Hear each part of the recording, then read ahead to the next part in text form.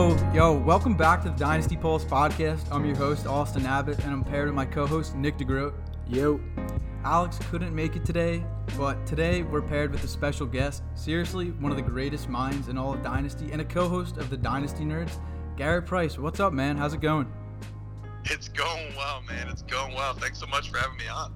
How's everything going? How's life? How are your teams doing, man? What are your rosters looking like? Good? You excited for the upcoming season? Hopefully. Hopefully we get one, but... Yeah, no, things are going well. This time of year, it's the most difficult part for me is to not join like 15 new startups.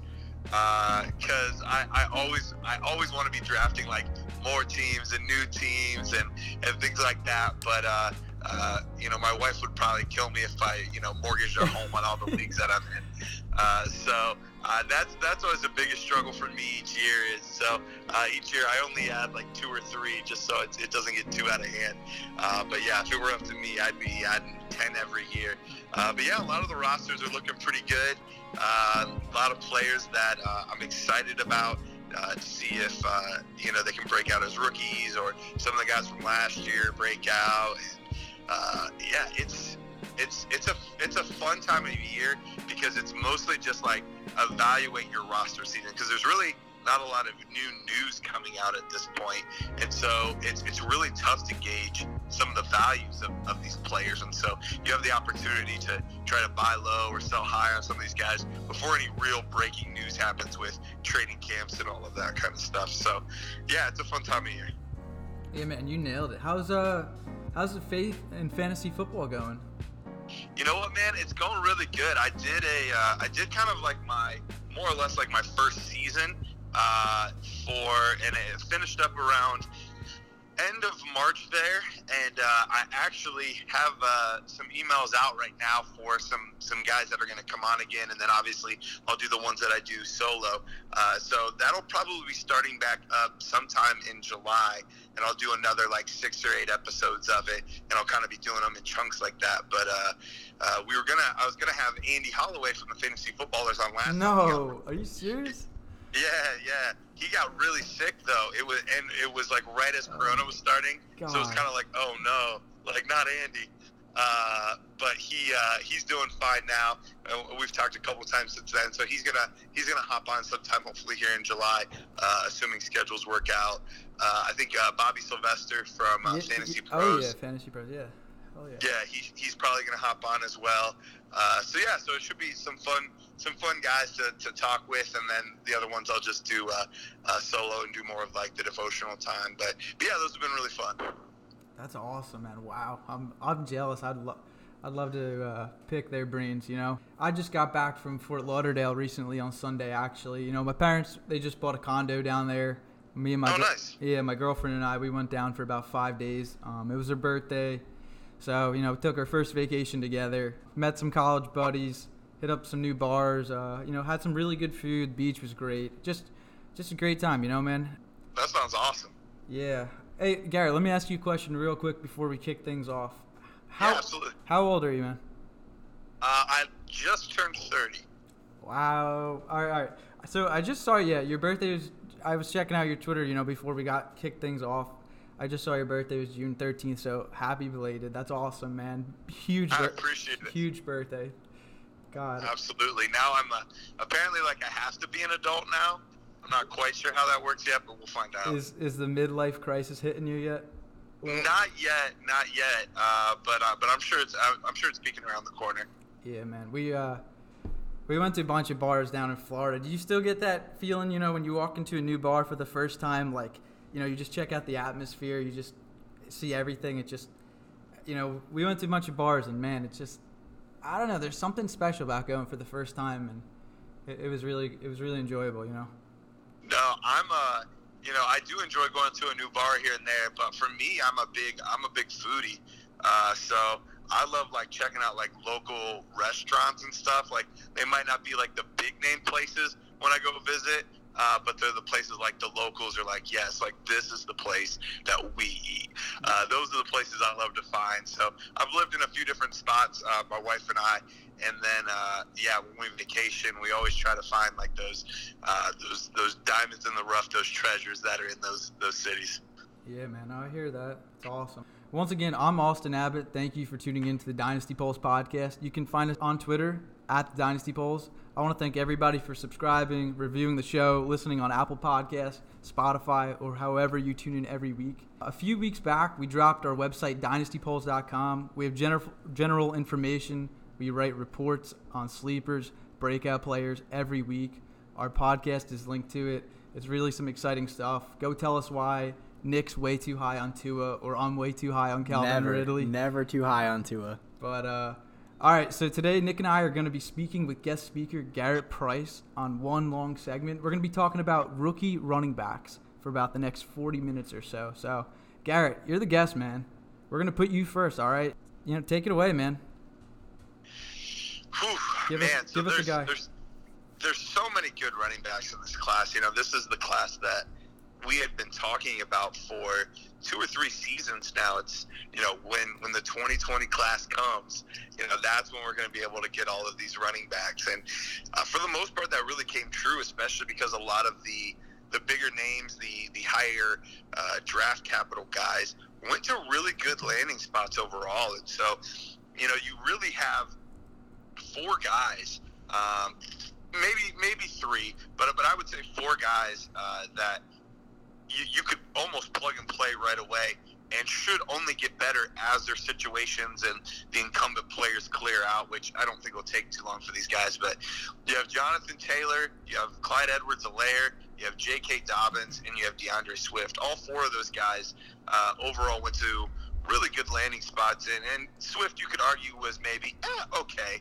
But the other 3, I would make a strong argument that literally the 3 of them could not have gone to a better team for their specific skill sets. And so when you have that type of talent mixed with situation and scheme fit, it's really fantasy gold. Yeah, so man. I don't know which one you want me to talk about first, or if that was just my overarching thought on these early guys. So is there somebody you want me to go through first, or somebody you guys have questions on, or you like more or less, or what are you thinking here? I mean, for me, just going back off what you said, it's pretty interesting because a lot of these guys did end up in very similar situations to what they were in college.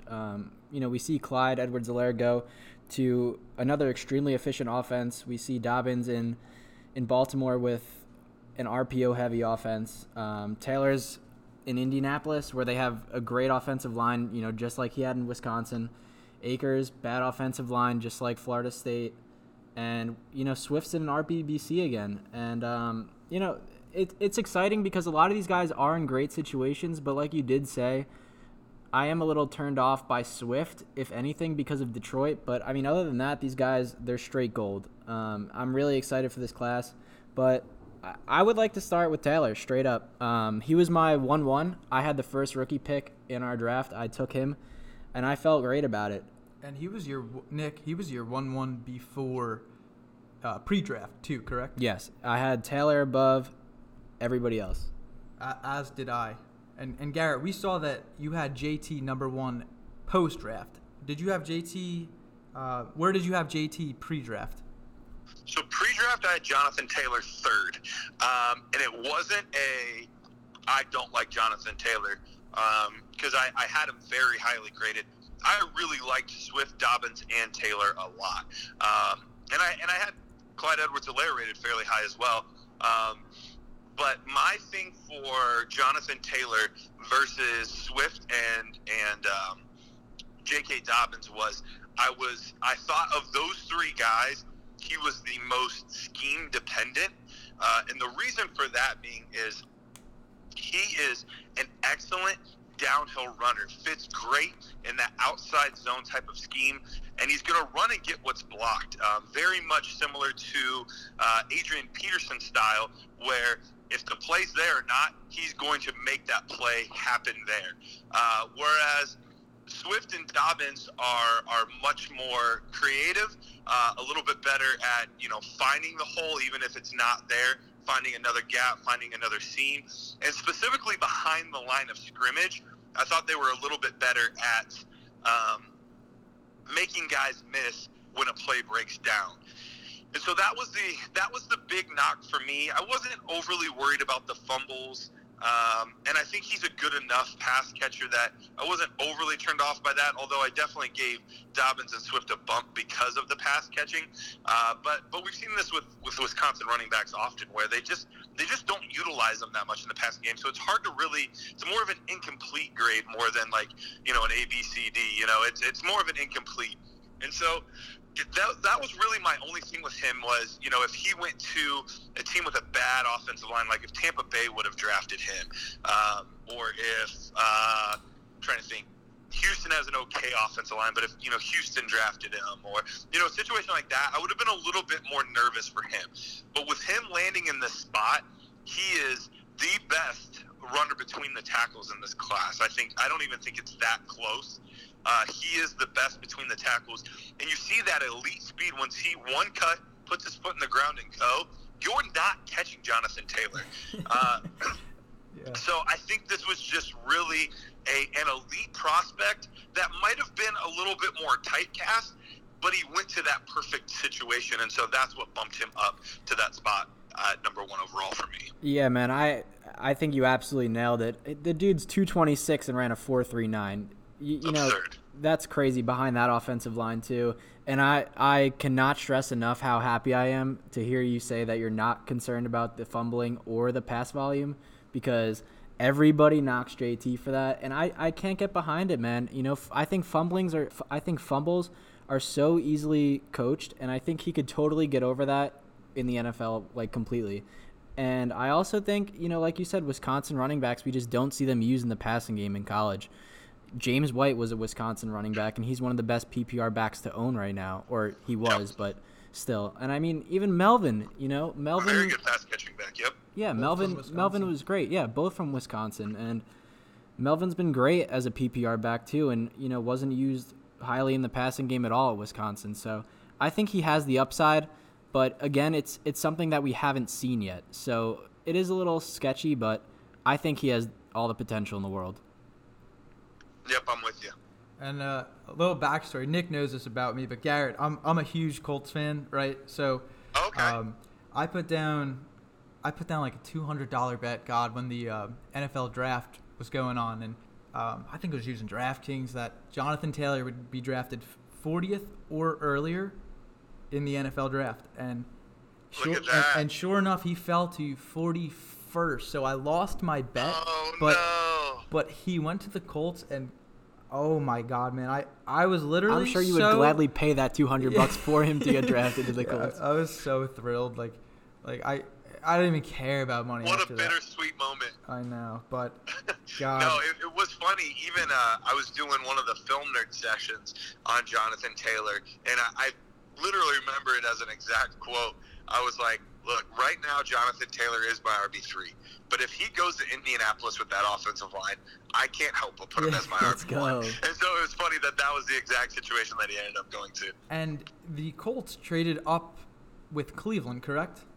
Isn't that what happened? Yes. Yep. They traded up with Cleveland. You're correct. God, that was the Browns fan, right? Yeah. Oh yeah. I am. Yep. I'm a Cleveland Browns fan.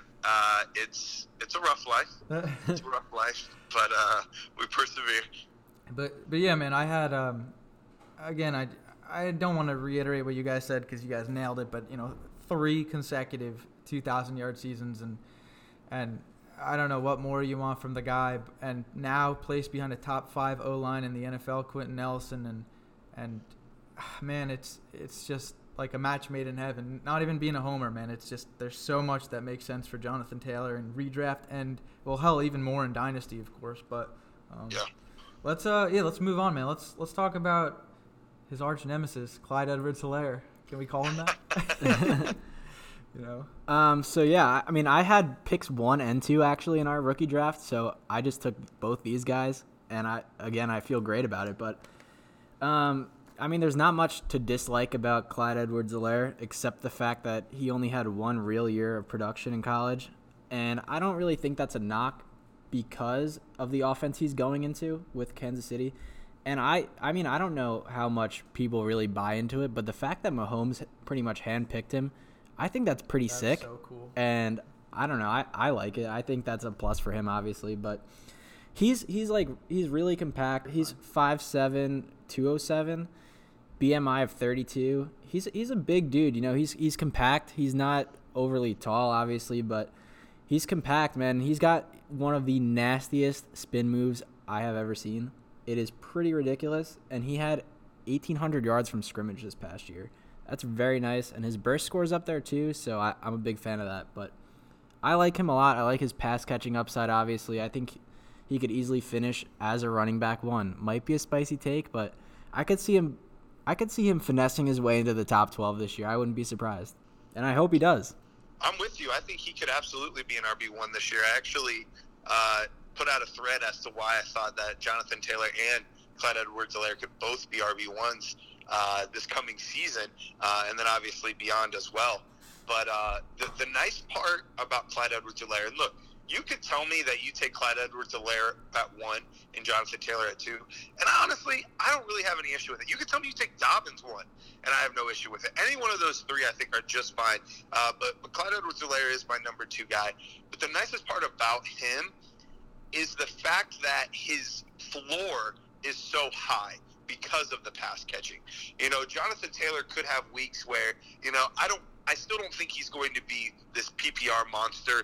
You know, he's probably going to be getting around 30 receptions a year or so. I think that's kind of roughly what I would expect for him. Whereas Clyde Edwards-Helaire could easily double that, and maybe even more so. You know, you could tell me that he gets 70 catches, 75 catches as a rookie, and I would say, yeah, that absolutely makes sense. And that's the nice part is, you know, on any given week, maybe the rushing totals just aren't there, and he only had, you know, 10 carries for, you know, 38 yards, and it was a rough day at the office. But, oh yeah, he happened to also have 5 catches for 45 yards, and your day is still just fine because his floor is so high because of that pass catching. You nailed it. Like, I don't even want to reiterate it. You just nailed it. Let me ask you a question real quick. Who do you think is affected more by the other top running back on their roster? Do you think that Marlon Mack affects Jonathan Taylor more than Damian Williams affects Clyde Edwards this season? If I had to pick one, I would say Damian Williams is more of the one that would have an effect. More of a threat, yeah.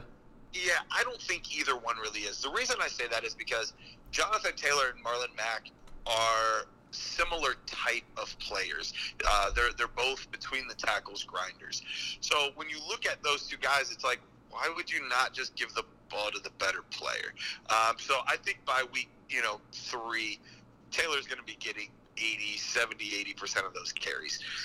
Whereas with Clyde Edwards-Helaire, yes, Williams is a pass catcher as well. But I think I am a little bit worried, even though Edwards-Helaire is compact, he's not necessarily he's not Maurice Jones-Drew, where even though Maurice Jones-Drew was smaller, he was strong.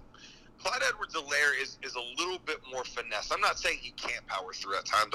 I'm not trying to knock him in any way. But I don't.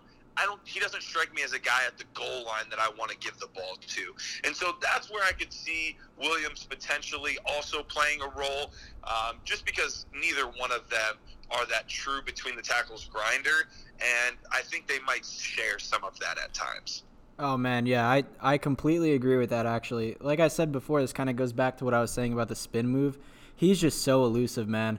Oh, my gosh, so much so. Actually, I'm a Nerd Herd member myself, so I've been – before the draft, I was watching a lot of film, spending a lot of time in there. I had so many picks this year. I'm in a rebuild. I just wanted to make sure I got it right. So what I noticed with Edwards-Helaire, rather, he is very elusive. The spin moves are ridiculous. He does a lot of jump cuts that I think are amazing. There was one run, a touchdown run actually. he did like 3 consecutive jump cuts, and I was like, oh my God. But he breaks a lot of tackles, man, and I agree with you. He's not a big bruiser like MJD was, but I like him in the open field or even one-on-ones. Like, I think he can make guys miss, you know? Absolutely. Yeah, he can make guys miss in a phone booth, and that's the crazy part about him is, and sometimes you see with guys that have those quick twitch muscles and can make guys miss like that, sometimes they're not very efficient with their movements, and they try to do too much. I don't see that often out of Edwards-Helaire. He's very efficient with his movements, very calculated. He's not trying to do too much. He's just trying to do what he needs to do to get to the next play. Whereas other guys are trying to make all these crazy moves and make guys fall and all this stuff. And yes, that's so fun for highlights when it works, but it's not efficient for actual running back play. It's going to be exciting regardless of even if they disappoint a little bit this year. You know that both of their futures are so bright. JT and CEH, of course. Another guy I want to move on to. Are you cool moving on from this? Absolutely.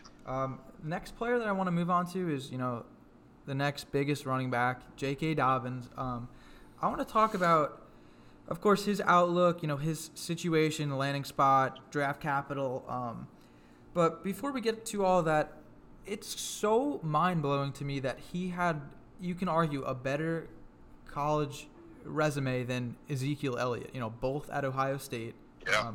J.K. had more rushing yards. He had more receptions. He had more receiving yards. He had almost the same amount of touchdowns. Like, J.K. Dobbins was phenomenal from day one to the day that he left at Ohio State, It's just... Absolutely. Yeah, he was a fantastic player. And, you saw it right away his freshman year. And he had kind of a slightly disappointing sophomore campaign. Uh-huh. And that kind of got guys, including me, a little leery. And then he just showed off his junior year. Like, he was just showing out. So, yeah, he had a fantastic career.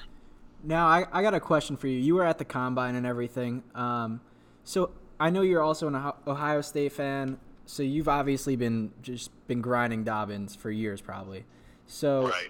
With him not participating in the Combine, first off, how negatively or just in general, how do you feel that impacted his draft stock? And second, what numbers do you think he would have put up in, say, I don't know, the 40 or whatever, if he had participated? I do think it hurt a little bit. I don't think it was anything crazy because there wasn't any major injury concerns. It was more or less, that ankle was still a little bit potentially from Michigan. And, there was all of that in the national championship game, or not the national championship, but the, I guess the semifinal game. But I don't think it affected it too much because it wasn't like there was a super red flag like it was, an ACL or a broken foot or anything like that. It was just a tweaked ankle. So he was going to wait till his pro day to do it. And like a lot of players, never got the opportunity to show what he could do at his pro day. And so my guess is it might have hurt a tad, but realistically, I don't think it did too much.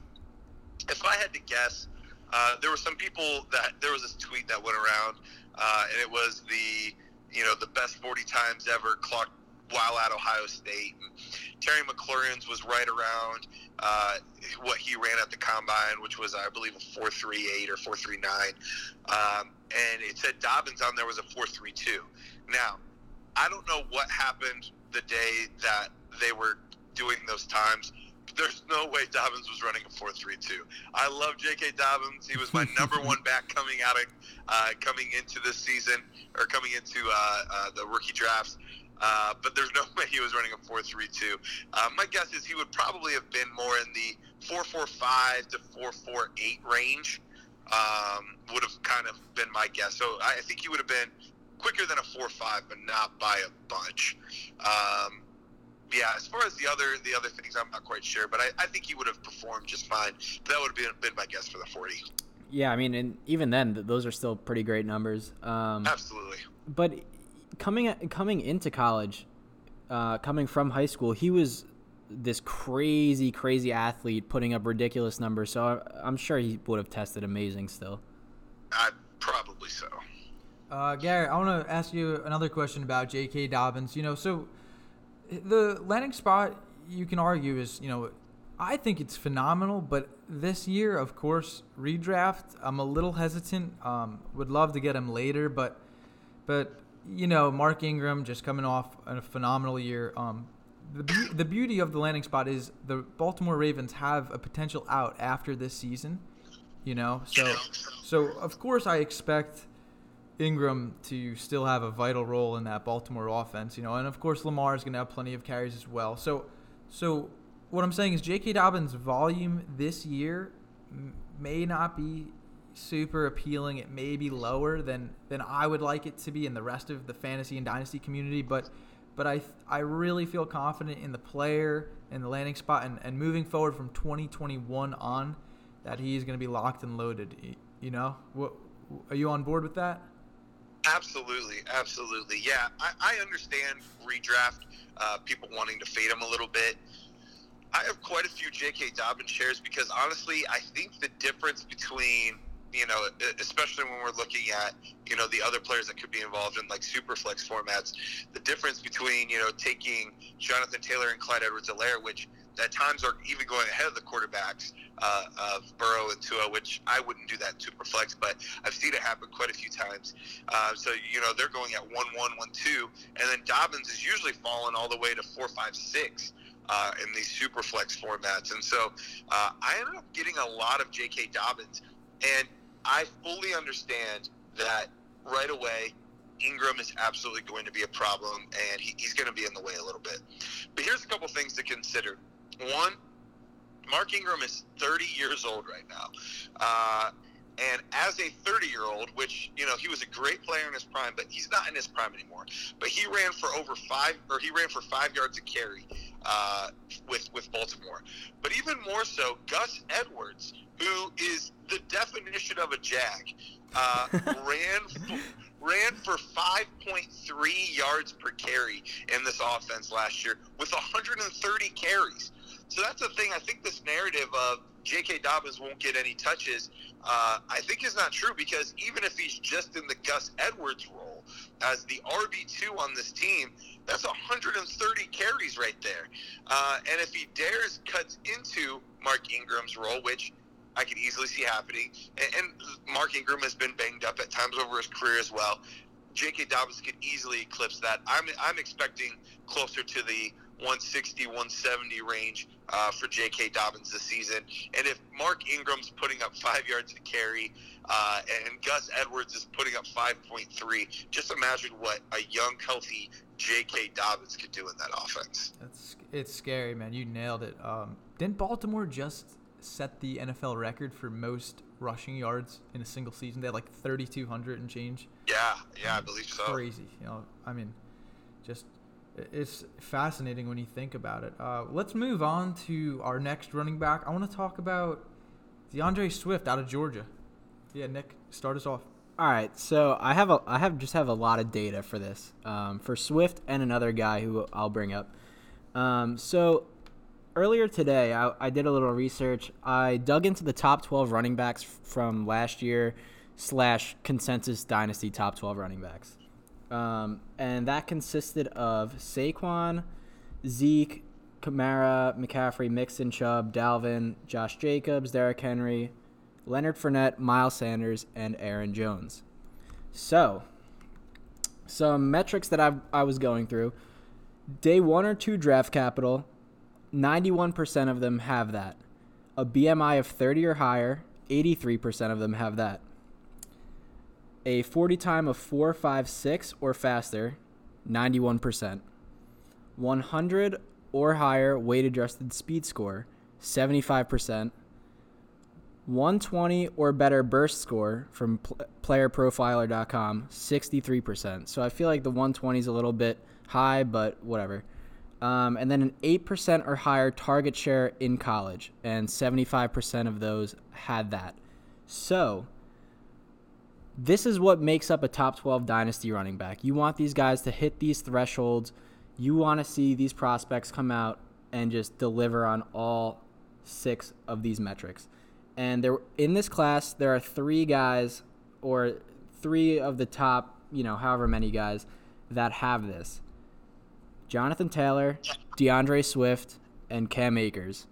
So, again, the landing spot for Swift is a little bit of a turnoff for me. But again, he hits all of these thresholds. He has the makeup of a potential top 12 dynasty running back. And if you watch the film, it adds up too. He's very elusive. He puts his foot in the ground, one cut, and he's gone. And he's done it in a running back by committee all throughout college, and arguably was the RB1 for the past 2 seasons for many people, including myself. So I think the sky's the limit for Swift. And again, a guy we'll touch on later is Cam Akers, who I absolutely love as well. But I mean, that's what I got for Swift. I'm real excited about what he can do in the NFL. Garrett, a long time, God, it was probably over a year ago, man. I think I found it on my timeline recently. You put up a post on DeAndre Swift, way before the NFL draft, gassing him up. Is that correct? Yeah, I was a big DeAndre Swift guy. It was DeAndre Swift was kind of it was him and Travis Etienne for a while battling for my top spot. And then it was him and J.K. Dobbins battling for my top spot. And so he's been in the conversation as the top running back in the class for me, just as a pure player, basically from the onset. So, yeah, I absolutely believe there probably was a post for me gassing him up for sure. Yeah, man, he's very polarizing. I think you can make an argument for both sides. But I saw an interesting stat. Detroit has had one running back since Barry Sanders, 1998, to rush for multiple 1,000-yard seasons, which that was James Stewart back in 2000 and 2002. And he's also the only Detroit running back with 250-plus carries since 1999. So, it's not a good track record. Yeah, and I understand there's outliers. I understand he's a phenomenal talent. I'm not disagreeing with anybody. But Bob Quinn with the Detroit Lions literally came out and said, we drafted DeAndre Swift. He's going to be part of that package, talking about the running back committee. And I know everybody in Dynasty and Fantasy, running back committee is like the last term you ever want to hear, of course. But I don't know, man. This year, I'm probably going to stray away from him in redraft unless I can really get him, late rounds. But in Dynasty, of course, different story, and we are talking Dynasty. Love the player, and again, I understand that in most situations you should take talent over landing spot. But it'll be interesting to see how things play out. That's for sure. Yeah, I do. I love Swift's talent and ability, and I'm not in any way, shape, or form an anti-carry-on guy, but it's at the very least peculiar that they would spend that high of draft capital on a running back, and just make him solely a committee back. My guess is, it's a situation where the cream rises to the top. Carry-on's had a hard time staying healthy as well. And the other thing that I think people forget about is Matthew Stafford, although he is a very big-armed quarterback, he is a very willing passer to the running back. He actually had the 4th most, I don't know what it was this past season, and it was kind of weird because of his injury partway through the year. But the season before, he had the 4th highest rate of pass attempts to the running back out of any of the quarterbacks in the league, which is kind of a number you wouldn't really think out of a guy like Matthew Stafford. You think of those long bombs down the field, but he really does like to utilize the running back in the passing game. So I think I understand the hesitancy, and there's that part of me as well that makes me a little nervous, especially comparing him with the other 3. But then I go back and watch his tape and see how special he is, and I still want DeAndre Swift shares in Dynasty. But I'm with you. In redraft, I'd be a little bit more hesitant. Man, that's awesome that you say that about Stafford. If Al was on the pod with us tonight, he would go crazy for that. He's a huge Stafford fan. Guy? He loves him. But yeah, I mean, we've seen that in the past from Stafford. Now that I think about it, Theo Riddick was a PPR machine for a little bit, for like a couple of seasons. He was really good in the passing game. I would love to see him do. Too. What was that? Reggie Bush was there for a little bit too. Oh man, I forgot about Bush. But yeah, I mean, hopefully he checks down to Swift a lot. I would really love to see what Swift could do in the league. Real quick, man, I'm gonna give a shout out to, I don't know who was running the Dynasty Nerds page one day, but this was a little bit over a year ago. I traded. I reached out to you guys on Twitter. Traded. Kerryon Johnson, a third and a fourth for Dalvin Cook. You guys told me to do it. I don't know if it was you, Rich, Matt. I don't know who was on Twitter, but you guys told me to pull the trigger, and I did. And God, it paid dividends this year. So. Well, I'm glad that worked out. Yeah, it could have been me, but yeah, I have no idea who it was. Yeah. It was before I had a lot of them go through. So it was before Cook ever did anything. So, oh man, you guys made me look like a genius. So thank you for that. Let's talk some Cam Akers real quick. How about God, I was looking at PFF. FSU had the 129th ranked offensive line out of 130 eligible teams, and Cam Akers gets paired with actually one of the worst offensive lines once again in Los Angeles, with the Rams. I found that kind of ironic. Feel bad for the guy, can't catch a break, but I'm actually very high on Cam Akers. I have him right there with J.K. Dobbins. His senior year, he was phenomenal. He had almost 1,400 total yards, 18 touchdowns. He had, this really jumped out to me, is he had 5 yards per carry behind such a horrendous, and I mean horrendous, offensive line at FSU. And listen to this, ready? Todd Gurley, who's now no longer there, averaged 297 touches over his past 5 seasons, or all 5 seasons that he spent with the Rams. He has second-round draft capital, Cam Akers, 52nd overall. What am I missing? I mean, there's so much that makes sense for this kid. This kid could be a fringe RB1 or, hell, early RB2, right out of the gate. I'm a big Cam Akers fan. Yeah, Garrett, where do you have him versus somebody like DeAndre Swift?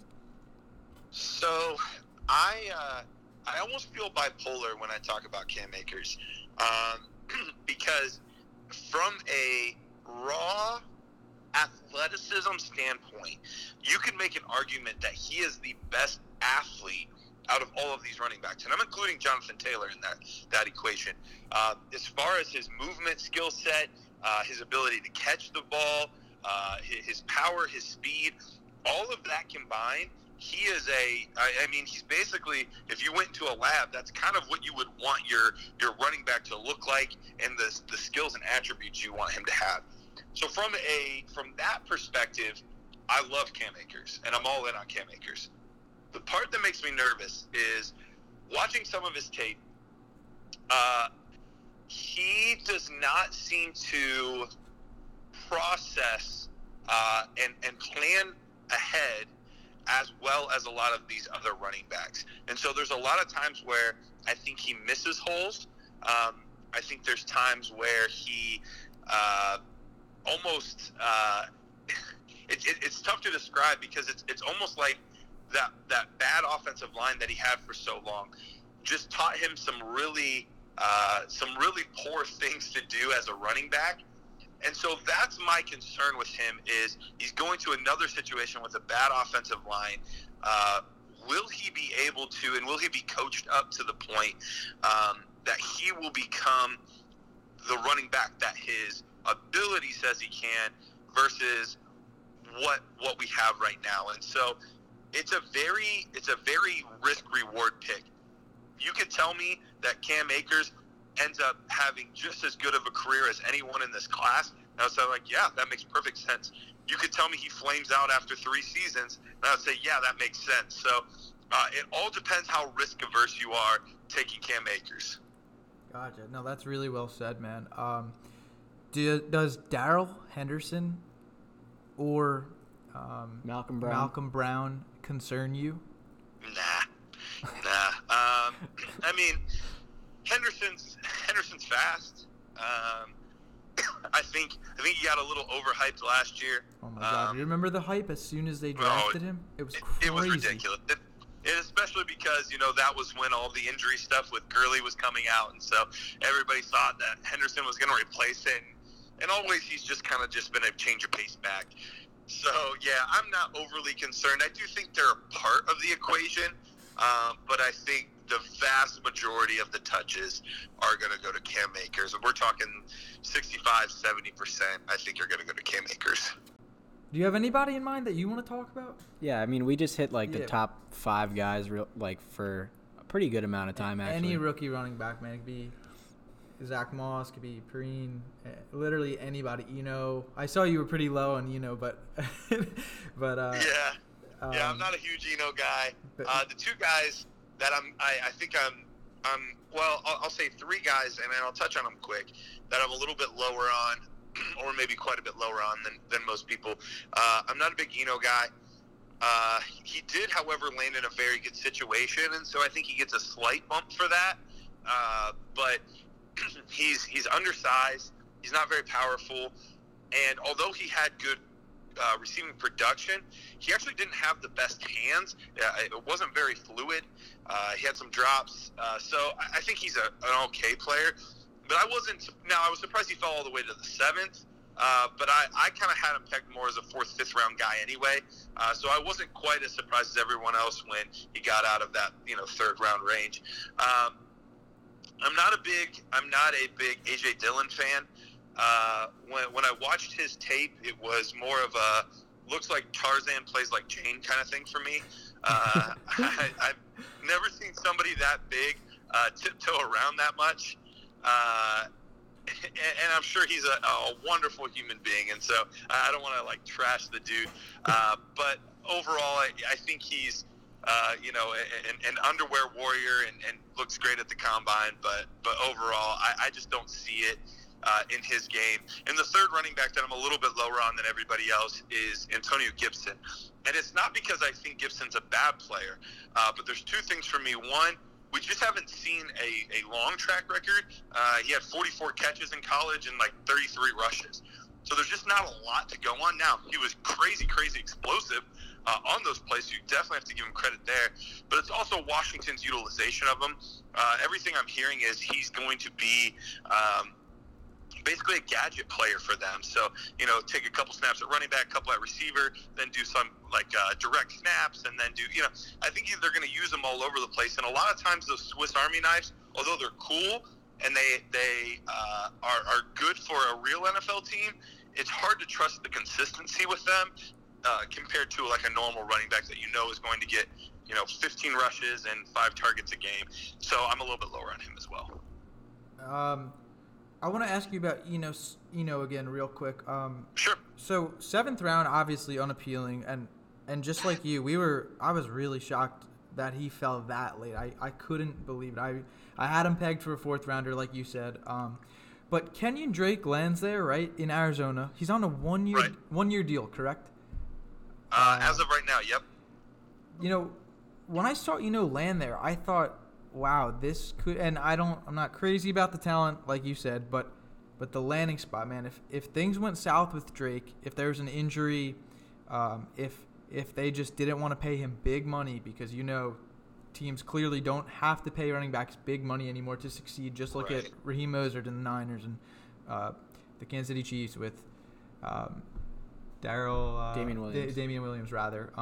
So what if Arizona said after 1 year, things didn't work out too well with Drake, and they wanted to roll Eno. Could he really get a huge boost moving forward? It's definitely a possibility. And like I said, I don't think he's a terrible player. But at this point, I think if that were to happen with Drake, I would probably, if I was a betting man, I would put more money on Edmonds than I would Eno Benjamin at this point. God, Chase Edmonds is just so forgotten. I mean, that's such a great point. It really is. I gotta ask you this. We had Kyle Matthew on the show last week, and I asked. Kyle's good. Yeah, he's great. Love Kyle. I asked him this, and I'm gonna ask you. I'm gonna ask everybody. Vaughn or Rojo? Go. Oh man. Okay. It's Vaughn for me. I was a big Vaughn. Wow. I was a big Vaughn fan coming out. He was kind of my sleeper guy. Wow. And then he kind of blew up because he went to Tampa Bay, and everybody got really excited about him. And I think his value is a little overinflated right now. So for him being my guy, I don't have nearly as many shares as you would think, because I do think people kind of pumped up that landing spot too much. But when I say Vaughn over Rojo, it's not an indictment on either one. It's more of if I had to take one of them, that's who I would take.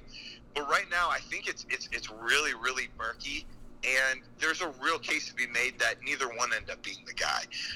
So for me, even though I am willing to take Vaughn at times, I do think Rojo is a better player than he's gotten credit for, and I could really see a situation with them just splitting carries and really kind of making both of them more or less irrelevant.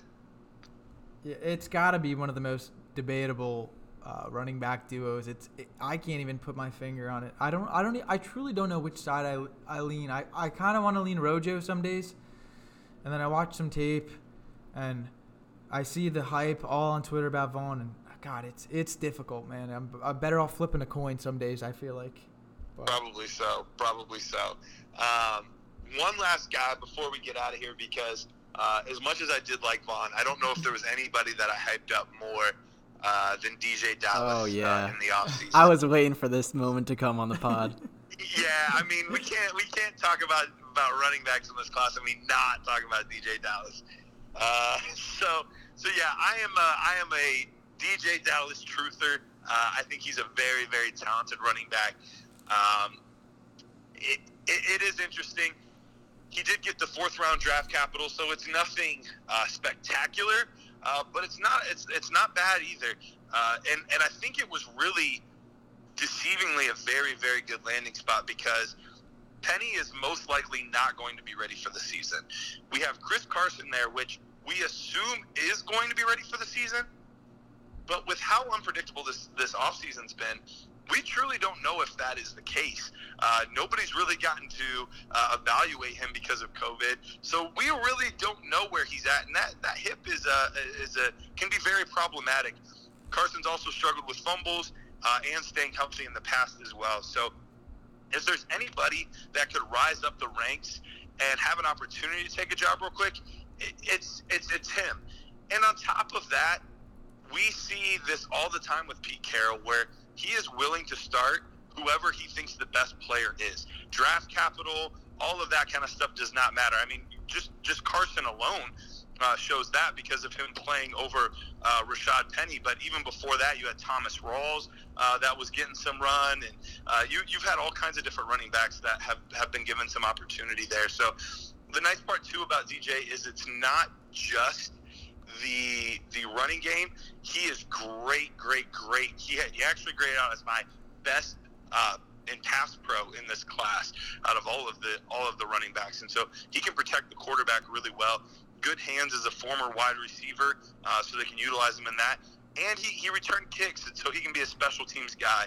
Great kid. I own him on a ton of rosters, because you can draft him in the 3rd, 4th round and get crazy upside. Now, could he fall flat on his face? Absolutely. But I think the upside is just too much to ignore that late in your rookie drafts. Yeah, man, I love that. The fact that he was a former wide receiver that kind of converted shows that he's got the pass-catching ability for sure, and just kind of understands the aspect of that game, which is really a nice boost for me. And the fact that he did get the 4th round draft cap with what he did in college being very minimal, I think that's very important too. It shows that a lot of teams, do like what they've seen on film, regardless of what the stats show. Now, how do you feel about Carlos Hyde signing that 1-year deal in Seattle, being an Ohio State guy as well? You think that kind of could cap his opportunity this year? It's definitely possible. My guess is the Carlos Hyde signing is similar to them bringing back Marshawn Lynch last year. Okay. It's more of a, oh crap, what if Penny's hurt and Carson's hurt? And if we have any other injuries, we're decimated. So I think it's more of a depth signing for a guy that hey, we know he can get us 4 yards a carry. We know that he's smart enough to get the offense. We know that there's a little bit of juice left in it. We're going to squeeze that juice for all it's worth in a season that we expect to go to the playoffs and hopefully further. So I think it's more of that than like, oh, if Carson goes down, we're giving this guy 20 carries a game and he's going to be our bell cow. I don't think that's the case. Yeah, man. Hey, thanks so much. Seriously, man, we appreciate this so much. We appreciate your time. Is there any questions that you have for us before we get out of here? Anything at all? No, not a question, but a comment. Man, you guys put together a good show. You guys are entertaining to talk with. So keep doing what you guys are doing. I think that just about wraps everything up. We want to thank you, Garrett, for taking the time talking football with us. Thanks to all our listeners for hanging out too. Garrett, once again, is part of the Dynasty Nerds. They're on top of the game. They're one of the best Dynasty podcasts out there. Their film room is absolutely fire. Check it out. You guys probably know them already, but once again, go check out the Dynasty Nerds. Anyway, we drop episodes every week. For more content, go check out at the Dynasty Polls, at Nick Football, at Dynasty Abbott, at Dynasty Clayton, and go check out our guest speaker at Dynasty Price. We actually care about your Dynasty team, so feel free to ask us questions. Until next time, peace.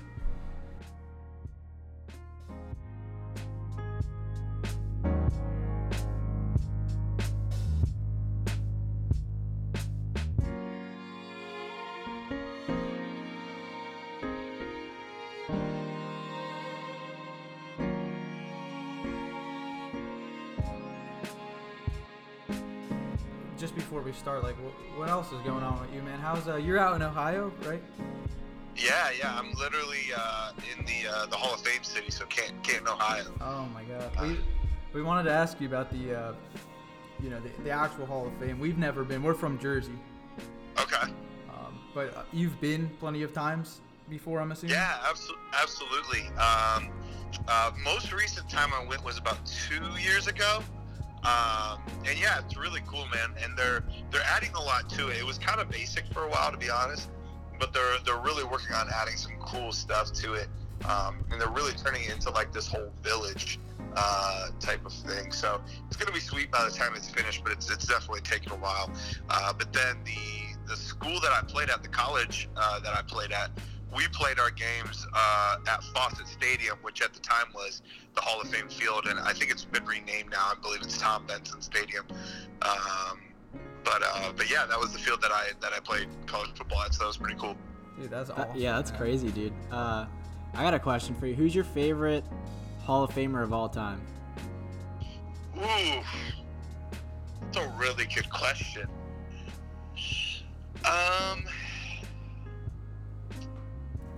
For me, I will probably go. I'm gonna probably go with Brian Urlacher. Wow, that's sweet. Wow. Just because I played linebacker all through high school and college, and so he was a guy that I tried to somewhat emulate my game off of. So I was a big fan of his. But there's quite a few guys. Like I was a big Randy Moss fan. And man, yeah, there's so many good options, but because of the significance for me as a player, I think I would go with him. Yeah. Great choice, man.